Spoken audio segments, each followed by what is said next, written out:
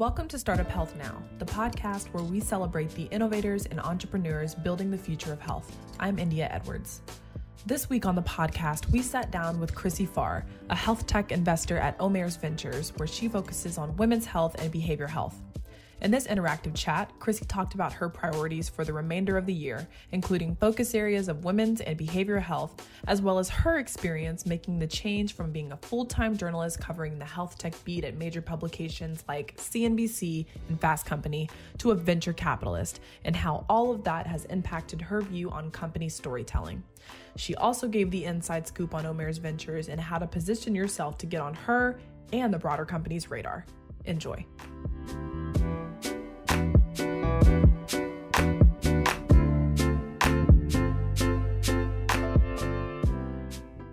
This week, we're honored to have Chrissy Farr, a principal investor at Omers Venture, where she focuses on health tech, specifically women's health and behavioral health. Today, we're going to learn about her new role at Omers, but also about how her work as a journalist informs that role and how she thinks about the storytelling that is so important to the startup journey. So, Chrissy, thanks for joining us today. Thanks for having me, Logan. So when we last saw you in person, at least, you were on the Startup Health Festival stage, and you were interviewing somebody else in your role as a correspondent for CNBC. So now you list yourself on Twitter, I think, as a former journalist, and you are a health tech investor. So catch us up on that career shift and kind of what led to that. Yeah, it's a great question, and something that I've been asked about, a fair bit since I joined, because the path that I had into venture is fairly non-traditional, although there certainly are people with journalism backgrounds doing the job. So I had been doing the journalism thing for quite a while. Started out in around 2011. I've been in health tech since the beginning, basically, which was also the early days of digital health. So I remember being at the first Rock Health conferences, and when it was still an accelerator. I don't know if anyone remembers that.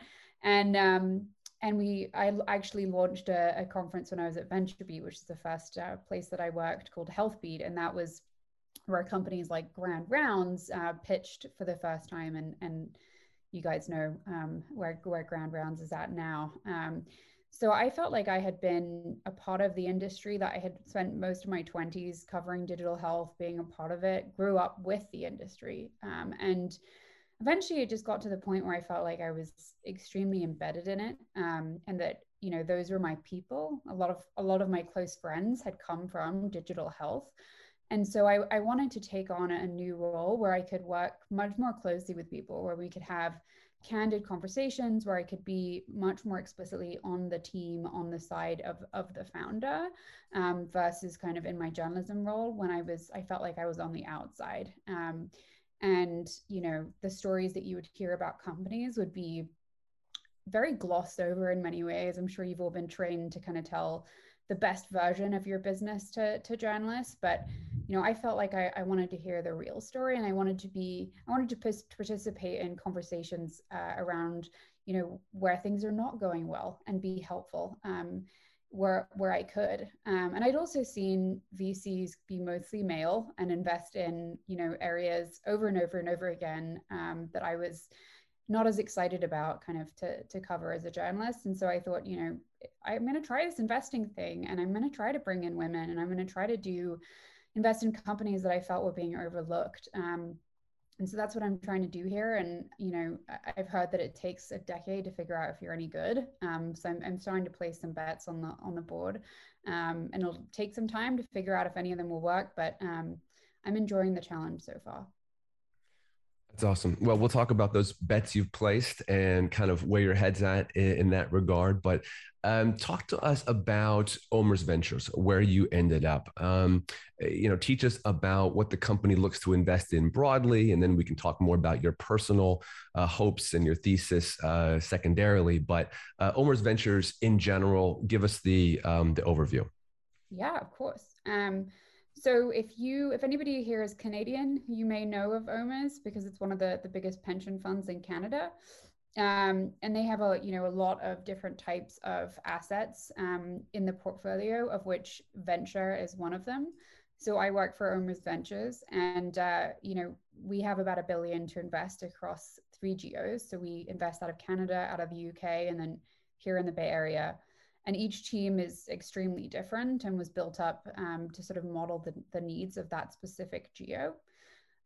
So within the Bay Area, we invest in 4 areas: digital health, insurance, prop tech, and B2B SaaS.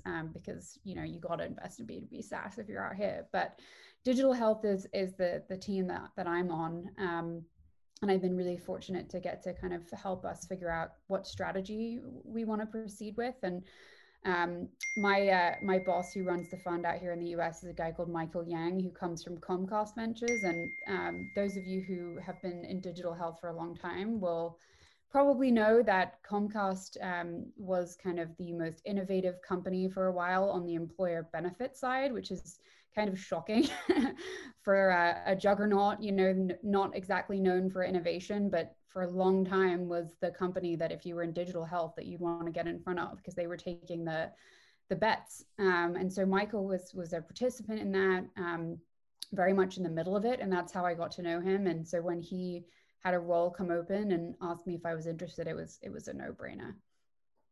How big is that health tech team and focus for OMERS? You said that's one piece of the San Francisco geo. It's a big focus because of the fact that we only invest across 4 areas. And then the team is myself and Michael, and then we're bringing on a 3rd person. So we are a small and lean team.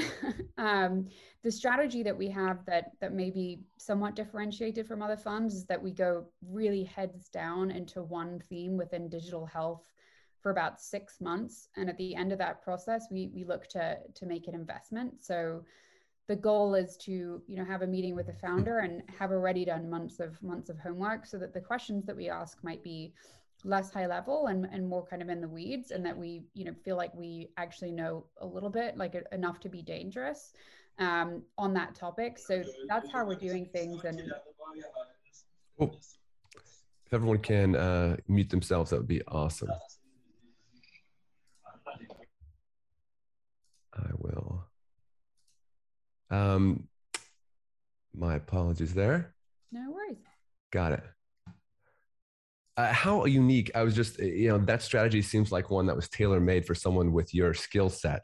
I'm sure you love that research focus and that, how unique is that in the market in your mind? It's definitely, not entirely unique. I see other funds doing that. And I think there's a pressure to do it now more than ever, because there's so much competition, and how do you sort of distinguish yourself from other funds?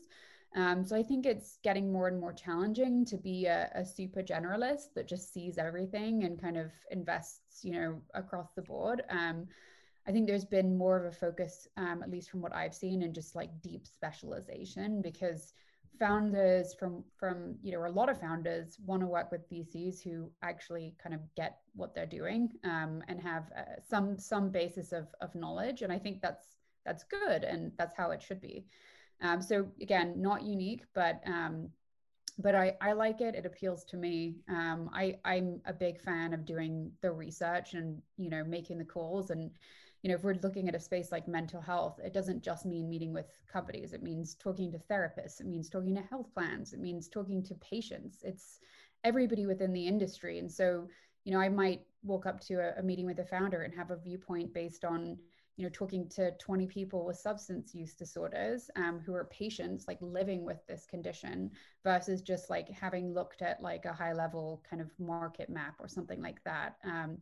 And I think that's appreciated. It may very much depend on the personality of the founder, but that's kind of the way that I like to do things. I just got a question about stage.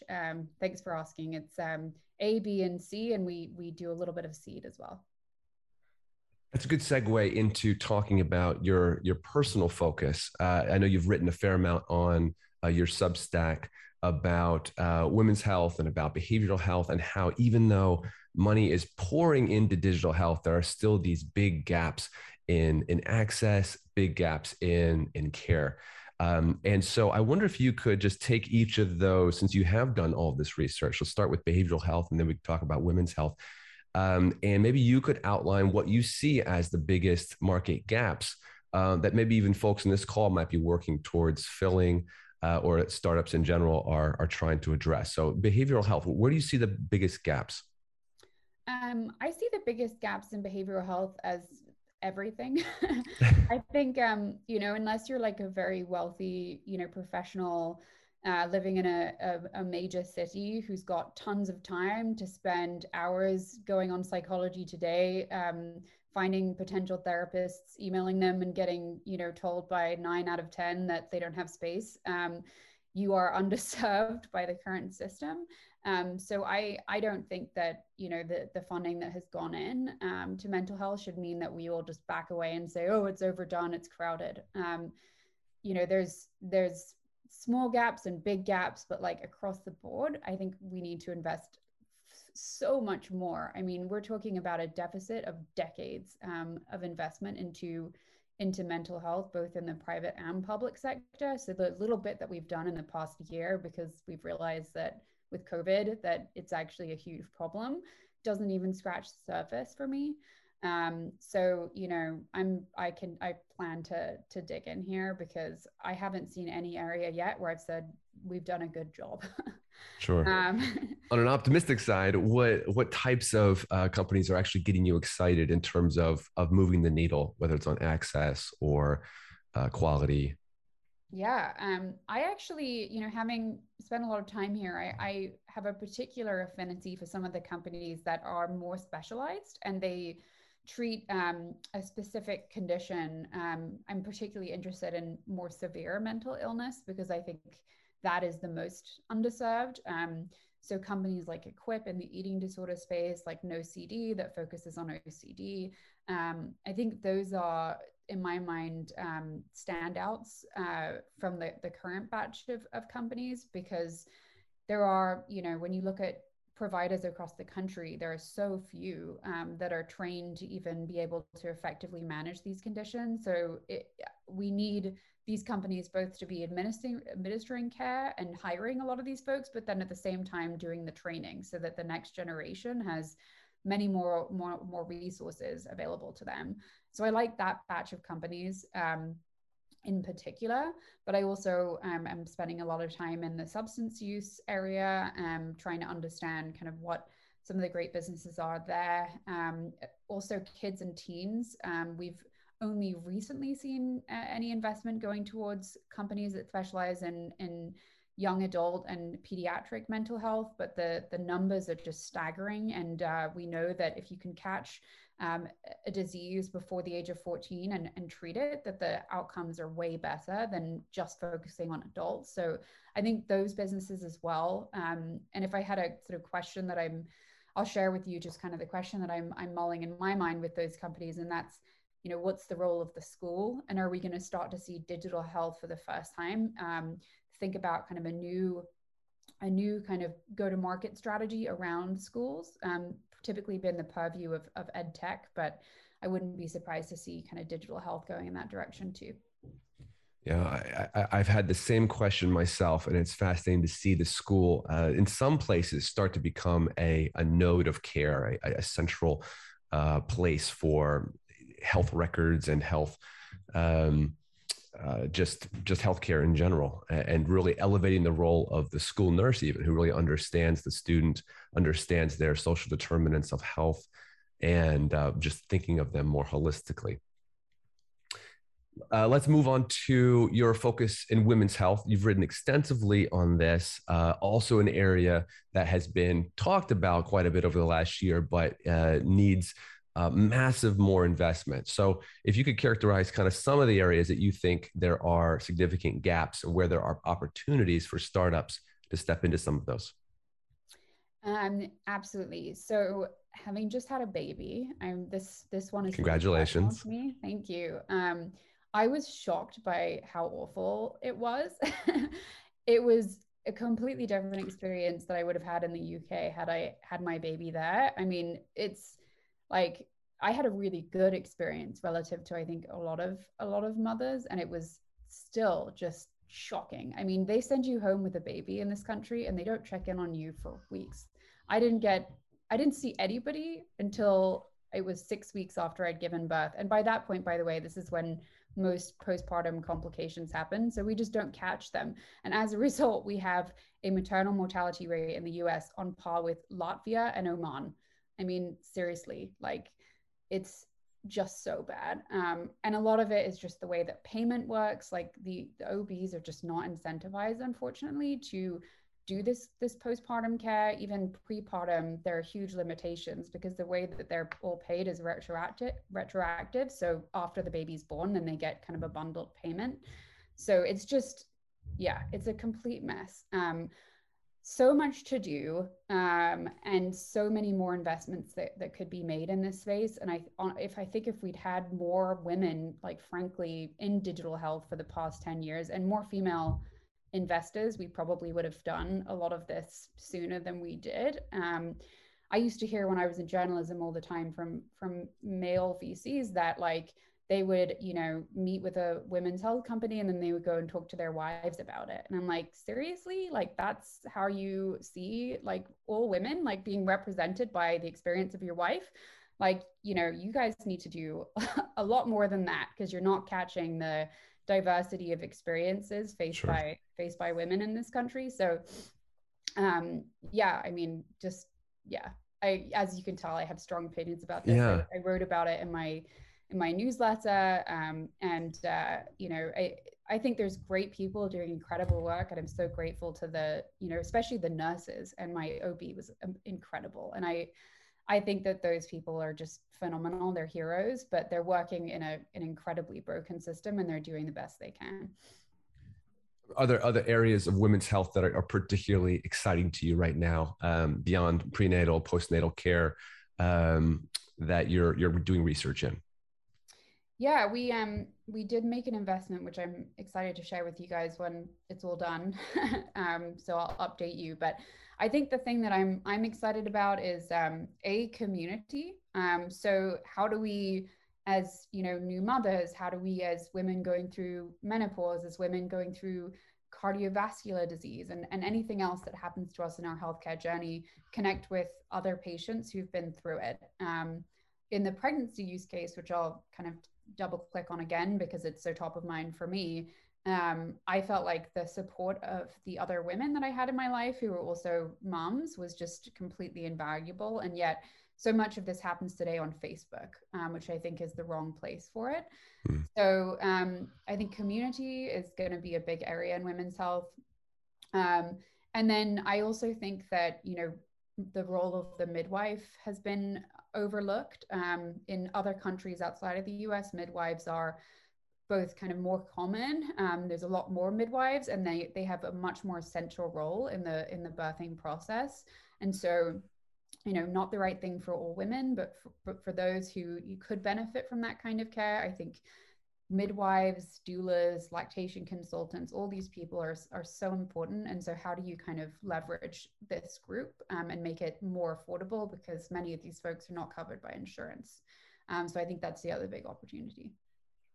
Those are great points. We've got a number of people on this call who are working in either the behavioral health space or the women's health space. And so I'd love to hear your thoughts. Drop your questions in the chat so that we can start bringing you into this conversation as well. I want to hear your voices. I want to go back to something you said about OMERS having its office in Canada, you know, being rooted in Canada and the UK as well, which I assume gives the company this global focus, this understanding of, you know, what can we learn from our investments in the UK and bring that over to Canada, et cetera. That's been part of Startup Health's ethos and thesis from the very beginning, this belief that we can really have leapfrog progress when we learn from one another as global citizens. So I wonder if you could speak to the importance of that and kind of how that plays into your thinking. And you've already sort of talked about, hey, they use midwives differently in the UK and in the United States. You know, how is that cultivated and how important is that? Yeah. Well, at a high level, I think we can be humble enough here in the US to learn from other countries. So I think, you know, when I go to the UK and I meet with startups there, I'm often amazed by, the level of progress they're making in certain areas and the things that the system is enabling them to do, that we don't really have kind of any support for here. So just learning from other folks in other parts of the world and seeing what they're doing right, and then how do we do that here. So definitely that's a part of it. And then we've seen in digital health, companies come from other geos and move into the US and do very well here. So just to use a few examples from the UK, look at Calm, look at Quit Genius. These are businesses that I think came here and just like blew the competition out of the water. So you can certainly be successful with that strategy, but it does lead to some big questions that startups have to answer. Who are your investors? Do they have that global focus? And then do you stay where you are and send out kind of a GM or someone like that to build your team in this other geo, or do you make the jump yourself? And how do you kind of structure your team?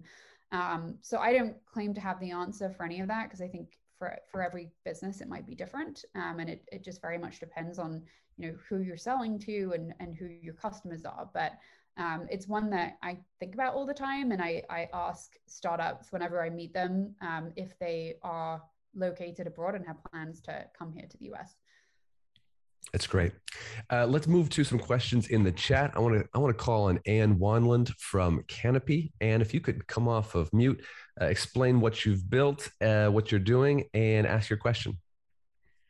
Well, you may have seen me just nodding to literally everything you said, because first of all, congratulations on your new baby. I'm also a new mom, and that's what motivated me to start Canopy.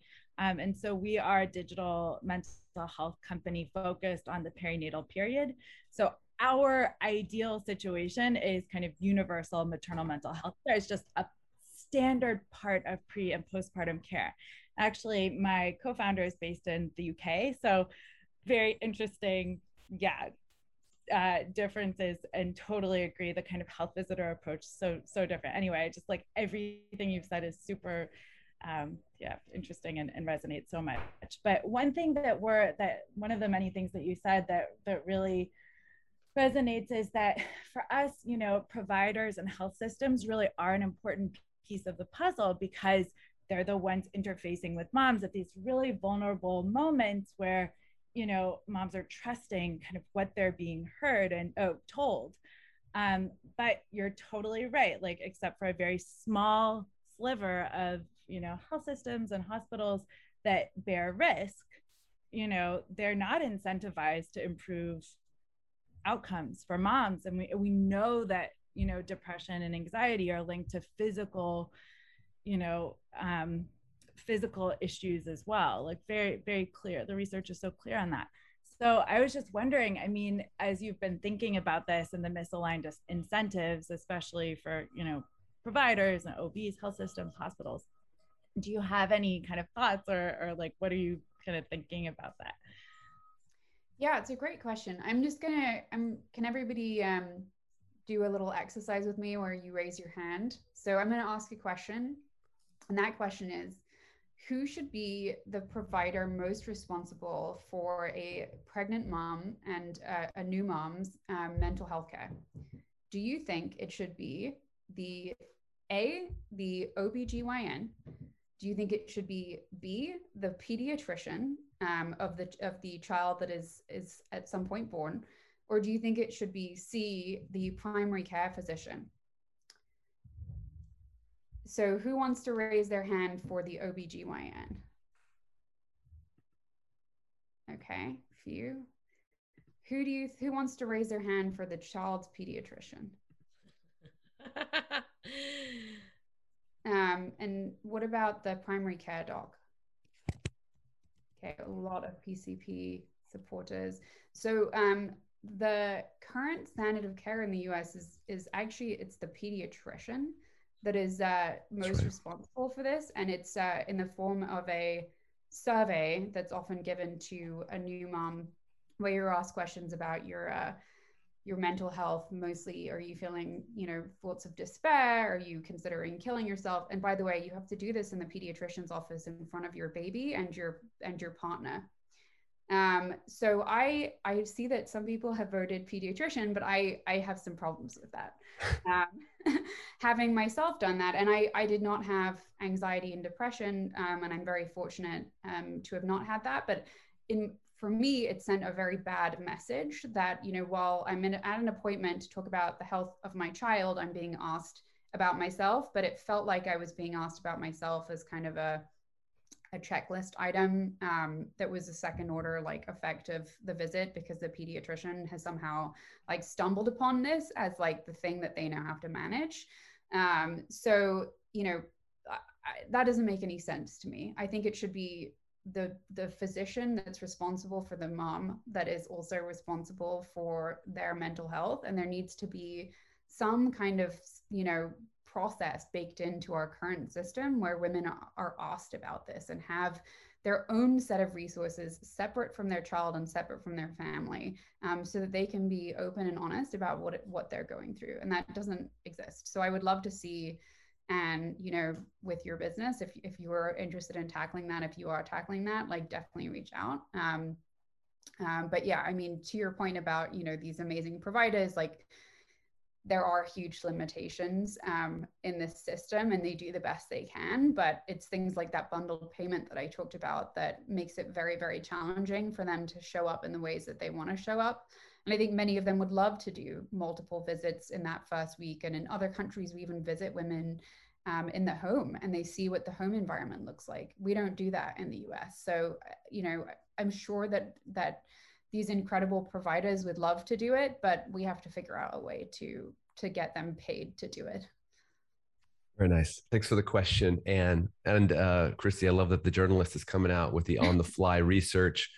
And I think very telling that people were pretty split. There's a lot of just lack of clarity, lack of understanding who does what. I think very, very interesting.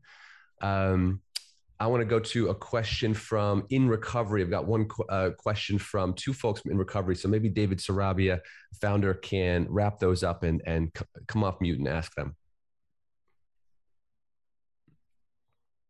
Hey, sorry, I was turning off the air conditioner. It's too loud. Hey, how are you? Good to meet you. Thanks so much for this session. And just first of all, I want to commend you on your approach. I think it's super important that you're actually giving a shit about the spaces that you're looking to invest in.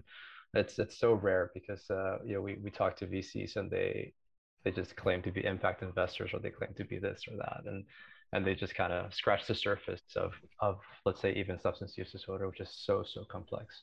Having lived it myself, so In Recovery, just in a nutshell, we're helping providers digitize. We really feel that there's a big need for the actual care providers, the actual nurses and staff to be equipped with better technology, as you were talking about with your experience having a baby, which congratulations. My question is, how do you see this trend that I see that there's obviously a big need for better access to care, but a lot of our peers, let's say the space in the addiction tech space, are focused on replacing completely the need for, let's say, going to treatment, going to an inpatient stay, where it's super important for certain people that have a really severe case of substance use disorder to actually disconnect and go. What's your take on that? And like, most of the investments that we see are going towards that direction, are going towards that hybrid model of tech/provider. I just want to kind of get a sense of where your mind is there. Yeah. So I think there's multiple parts of that question.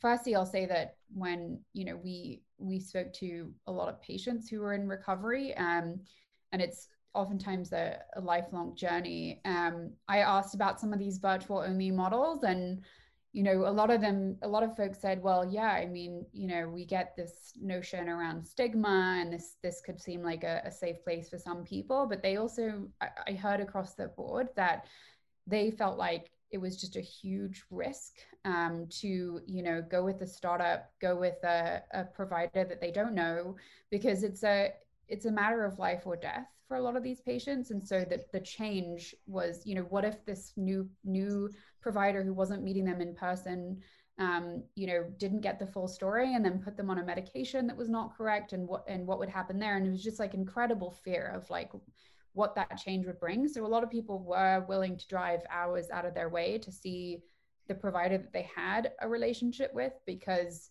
it was just worth it to them. And so, you know, I took that feedback seriously, and everybody's different. So maybe if we had talked to a different set of patients, I would have heard something else, but that's what I heard from, you know, the group that I talked to. So I'll share that I have that bias from just hearing that patient perspective over and over. And then to your question of, you know, virtual only versus kind of brick and mortar, and is there a need for inpatient? I think it just depends on the condition. You know, there are some areas where I've seen a lot of money go into kind of inpatient and residential and have that sort of pushed on people because it's very lucrative, but may not be the right thing. And in fact, virtual could be a better alternative all around. And you can see the benefit to it when, you know, virtual could allow someone to stay in their home environment and perhaps experience a kind of treatment that's more collaborative with the people in their life. But for other conditions and other patients, it's very important that they have that experience of inpatient. And I know that my fund is not, you know, we're not fixated on virtual only because it scales faster. Like, we just don't think that way. You know, if the problem requires a services heavy approach, and that's what the data tells us, and that's what patients are telling us, then we'll invest in that. Whatever is, you know, the best thing and the right thing in that specific case. Yeah, really meeting people where they're at. I love that approach a lot.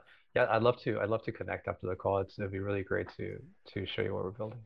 Great. Appreciate the question, David. With everyone. And thank you so Awesome. much. Thanks, David. A lightning round question for you from Vitali from PigPug. I'll just say it from the chat. Do you invest in startups that have hardware versus software? We're open to it. I have like, I guess like not as much experience with hardware. And I know some investors have some heartburn around it, but open to it. I think it would be a case by case thing, but yeah, definitely. If you're working on some hardware, feel free to reach out. Cool. Okay. And then another question from Robbie Bustami from Biotics AI. Robbie, why don't you come off mute and explain what you do and ask your question? Sure. Hi, Chrissy. Yeah, thank you so much for taking the time to talk to us. And yeah, I've been following your work for some time and really appreciate everything you've been doing in the space. So I'm the CEO of Biotics AI. We have built an AI platform to help facilitate care for patients going through prenatal care. My question is specifically around some of the problems in communication that we've noticed within prenatal care. So pregnant mothers interface with a multitude of different types of healthcare professionals, as you mentioned, you know, midwives, but there's sonographers, obstetricians, it could be MFMs, and then there's a lot of variability between all of that, depending if they're high risk or low risk and so on. But a big problem we've noticed is under communication between healthcare professionals and patients, and some of the implications that can come with under communication. For example, there's variability in the results of ultrasound screenings, for example, whether it be like measurements and so forth. And we've seen some examples where patients have been given information that isn't 100% correct, and then that has actually led to further problems and has actually exacerbated problems, both from a mental perspective, but it's also led to issues such as high blood pressure in those patients and so forth. And that's actually led to additional problems such as preeclampsia. And it's all really stemmed from just like problems in communication and problems and when it comes to interfacing with a multitude of different healthcare professionals, all kind of trying to provide the same type of care to a patient, but with different backgrounds. So I was wondering if you've personally kind of looked deep into this problem, and then if what your perspective is on here and some of the solutions you've actually come across in addressing this issue. Yeah, I definitely agree that it's a big problem, and there's all kinds of variability that is not explained to patients, and a lot of that is true across not just kind of this maternity area, but healthcare in general. where physicians take kind of a paternalistic approach, and they're like, well, I've seen the data, so you don't need to, and just do what I tell you to do, versus kind of being more collaborative with their patients, which I think is the better model. So I think it's a problem. I mean, the complication of this area, which I'm sure you've seen, is just that like a lot of women come into it with a very strong philosophy around the type of experience that they want to have. And you're told to come up with a birth plan and all this stuff. And in reality, you don't really have too much control about what's going to happen to you. So I had a whole birth plan around a natural delivery, and then I had a breech baby. And my OB came like into the room. I remember she had like printed out like stacks of research, and she was like, okay, here's a study about why, it's really unsafe to deliver a breech baby vaginally. And here's another one, and here's another study, and was like, just like giving me, data point after data point. And I was like, look, like, you had me at hello, I'm having a C-section, like, don't worry about it, we're good. And she was like, oh, phew, like I've had to go through this with so many women who just are so fixated on this plan, and they don't know how to adapt. And it makes sense. I mean, it's an emotional time, but I think that just is an example that I've seen a lot of this communication gap, and why OBs can have a really tricky time with this group of patients because of that. It's just the expectations that we all set up around our birth without the sort of willingness to be flexible and the openness to seeing the data and having a discussion about what might be the right safe thing. And by the way, I'll share that I have a lot of women friends who have gone ahead and done the thing that they were planning to do and wanted to do against the advice of their medical team. And sometimes it's gone fine and sometimes it hasn't, but it's just if you spend time with OBs, like they'll tell you it's a huge challenge to deal with that. And I'm sure it is in other aspects of healthcare as well, but particularly with childbirth. Appreciate the question, Robbie. I've got a couple more questions in the chat, but I want to take a quick detour to talk about how your time as a journalist has informed how you look at startups, work with startups. And I wonder if you could just talk to us a little bit about kind of how you think through startup storytelling now, how you use your experience as a journalist to maybe counsel startups about how they build their brand, how they really explain what they're doing. What are some of your sort of top words of wisdom? This is a big question. So much to say. I'm just going to be really honest with this crowd, because I get the sense that we love it. We love honesty. You will like this. So I get asked a lot about how do I get my startup in the press? That's like the question I get asked almost every day. And in my mind, it's always the wrong question. Like if you go at it from like, how do I promote myself? It's just, it's just like, it's a non-starter, because literally everyone on this call like wants that. And there's beyond this call, there's thousands of, think about how many digital health startups there are, and think about how many people there are in the news media that write about those startups. And you will see it's, there's 10 over here and there's thousands over here. So if you go in with that approach, like it's a non-starter. The question I wish I was asked was, how can I be helpful to the 10 journalists over here who are doing this job? And I did the job for many years, and it's a hard job, like really, truly it is. Like you are, you're getting a lot of pressure to like produce nonstop kind of news. And, it's not just like this funding round.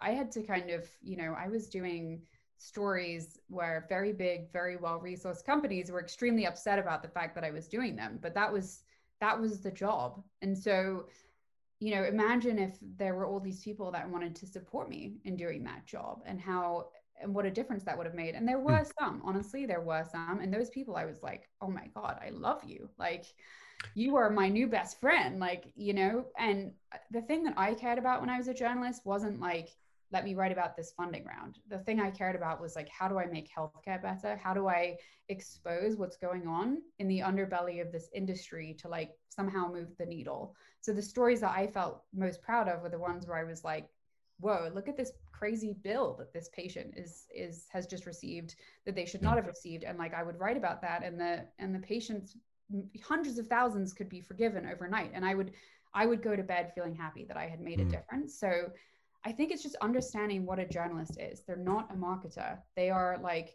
they pick this job and they're getting paid like crap to do the job and working long hours to make something better, to like, you know, many of them feel that they're in the business of accountability. Some of them feel they're in the business of sharing information.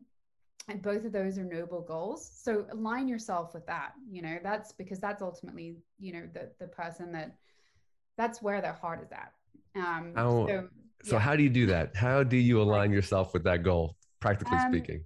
So, you know, I've just told you kind of the mentality of the typical journalist. So most of them are getting hundreds, if not thousands of emails a day from professional kind of PR agencies. And some of them are great and some of them are not great. And the not great ones will buy media lists and then write a paragraph and then put it in mail merge and then just hit like a button and that all goes out. So I would get hundreds of those emails a day. And most of them were just like delete. But then every so often somebody would come along and they'd be like, hey, I'm in, you know, maternal health. Like, let me tell you about X, Y, and Z. How, like, I've been learning all these cool things, all these interesting things. I would love to just sit down with you for an hour. And like, I don't need to tell you about my startup, but I would like to tell you about this crazy space that I'm working in. And you can call me anytime you want. And like, I am here. And so, you know, those people I would cherish because they were my eyes and ears, and they were the people who helped me make sense of all of this PR, you know, that I was being pitched all the time. Because, you know, your reputation's online every single day when you put a post out. And if you're out there saying Theranos is the greatest thing since sliced bread, and then it blows up a month later, that's really embarrassing. And so you need people who are going to keep you honest. You need people who are going to tell you the truth. So, you know, that like everything, I think that's a better approach and one that will kind of take you much further.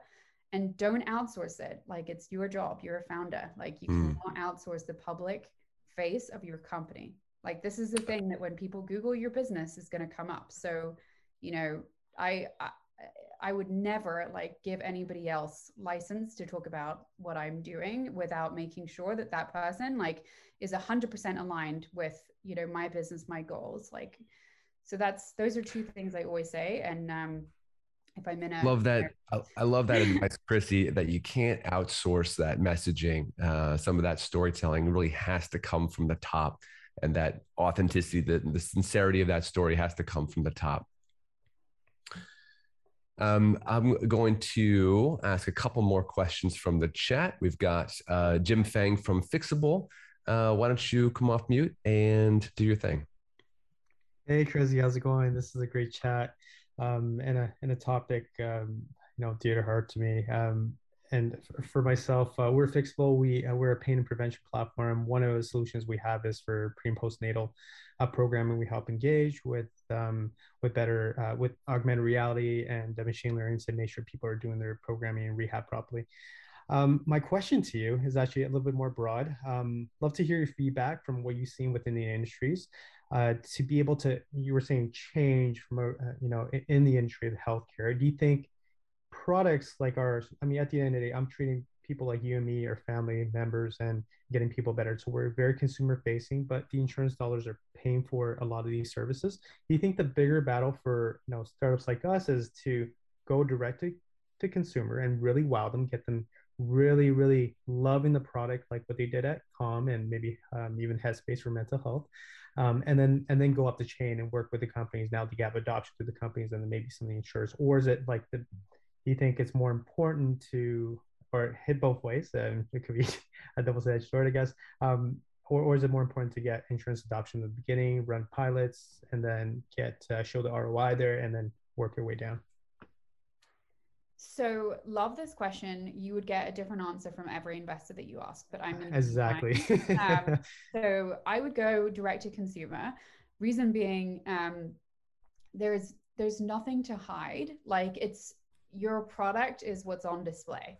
So you are going to be very disciplined as a team to create something that's got an incredible user experience that really resonates with the patient or the customer. And that is a very good thing. Plus, I've seen lots of good examples recently of companies starting with direct to consumer. And then, a few years later, they'll go to a health plan and be like, here's like a massive dump of data on like all these people that, are technically your members that we've been treating for years. And look at the success that we've been having with them. Like, don't you want to be a part of that? And to me, that's a very different conversation than like, hey, we're a new company, can we do a pilot? Where they might say yes, but then like TBD on do they ever pay after that pilot's done? And it's really hard to find the right advocate within the plan, and you can get customized to like an inch of your lives, and like for some businesses that's the right thing to do, but I've seen a lot of examples of this kind of D2C and then moving into the B2B side recently, where I'm like, that's the way to go. That's great. Great question, Jim. I appreciate it. I think we've got time for one question if we're relatively efficient about it. Peter Arian from Salk, if you could come off mute. Hello. Ask your question. Awesome. Thank you so much, Logan. So at Salk, we provide direct-to-consumer at-home STI testing and behavioral health support for Gen Zers. So our focus is really building a community that's inclusive and sort of destigmatizes sexual health through platforms like TikTok and our podcast. Our PrEP kits just got covered by insurance, which is huge for us because, that is something that we really want to tap into as a lifestyle brand. Do you see providers expanding into other at-home testing areas based off of our market being sensitive with paying out of pocket? It's definitely something that, I always think about constantly in the future. Yeah, I do see an expansion into other at-home testing. You've seen, things like strep be kind of allowed at home, done by a consumer. We've seen a lot of it with COVID. We've seen it with urine analysis, like you said, PrEP as well. So I think that is kind of where things are going. It's always going to happen more slowly than you would think or want. And so I've seen companies do some really interesting things around, could we get somehow a phlebotomist like on the move, like, in a mobile van showing up at people's homes because sometimes you need blood. And there's an interesting business I just looked at recently that was trying to do kind of a version of TruePill, but for more the lab space. So just making it really easy for telemedicine companies to do diagnostic work at the patient's home. And I think that's kind of going to be a growing investable area as well. So yes, but slowly would be my answer. Cool. Thank you. Good stuff. Good stuff. We have just a few remaining minutes. I want to open it up to the folks on the call to really share a sort of greatest insight from the conversation. If there's something that you heard that you'd like to reflect back that was sort of meaningful to you, you can drop that in the chat. I may call on a couple people from the chat that we didn't get to hear their questions and give them one last opportunity. I say for myself, two things that I jotted down that I'm going to go away with. A is this idea of really doing deep research. You said, apologize. That's the Baltimore Geo. Doing deep research is 6 months of heads down, deep dive into an area so that when you meet with a startup, you're asking some questions that maybe they haven't even thought of before. And that's inspiring. I think things are only getting more complex as we try to tackle issues beneath the issues. And then you also mentioned this idea of just becoming an ally to the folks you're trying to reach in the media, not just trying to receive, but really looking for what you can bring to somebody. Those are my two. I'll jump to Chelsea Rowe has an insight here. You can come off mute.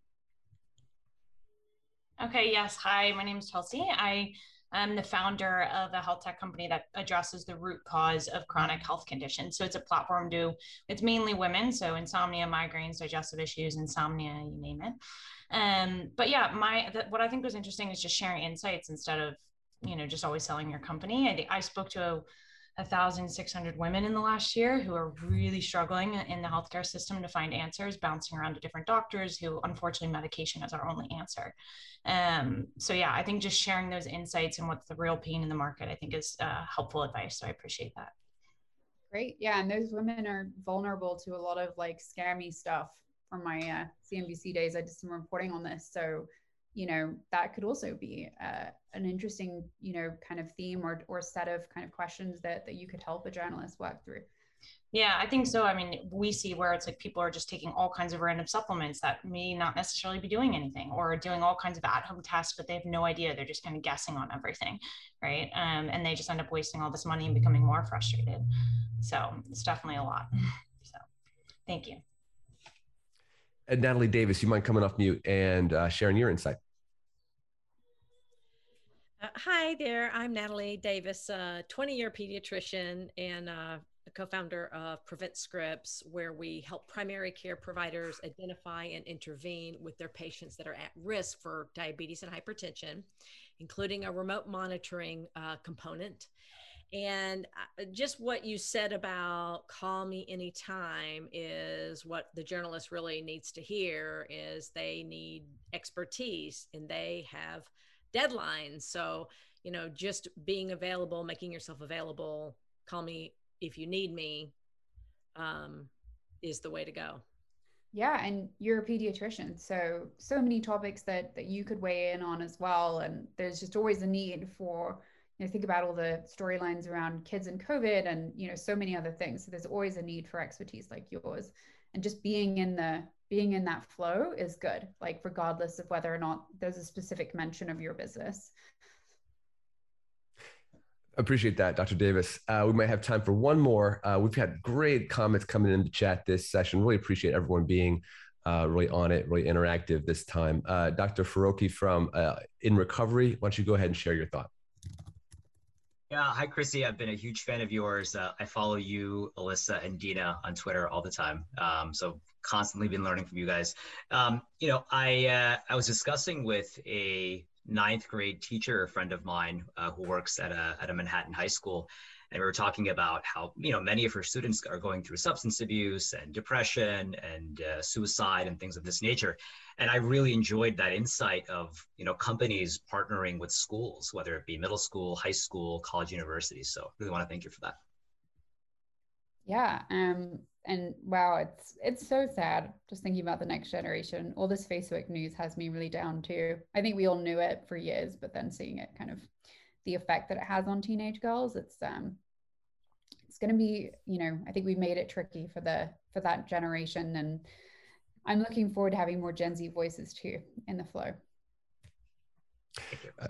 Chrissy, give you the last word here. Any final words of wisdom or insight for our founders on the call?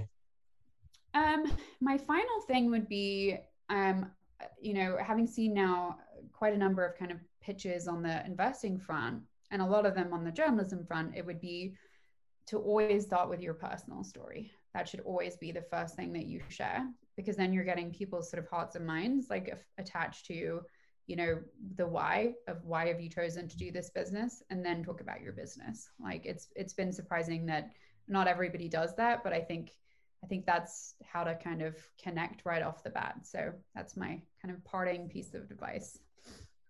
Love it. Chrissy, you have given us a ton to think about. Really appreciate you taking the time out of your busy schedule to talk about your role as an investor, but also how your experience as a journalist plays into that.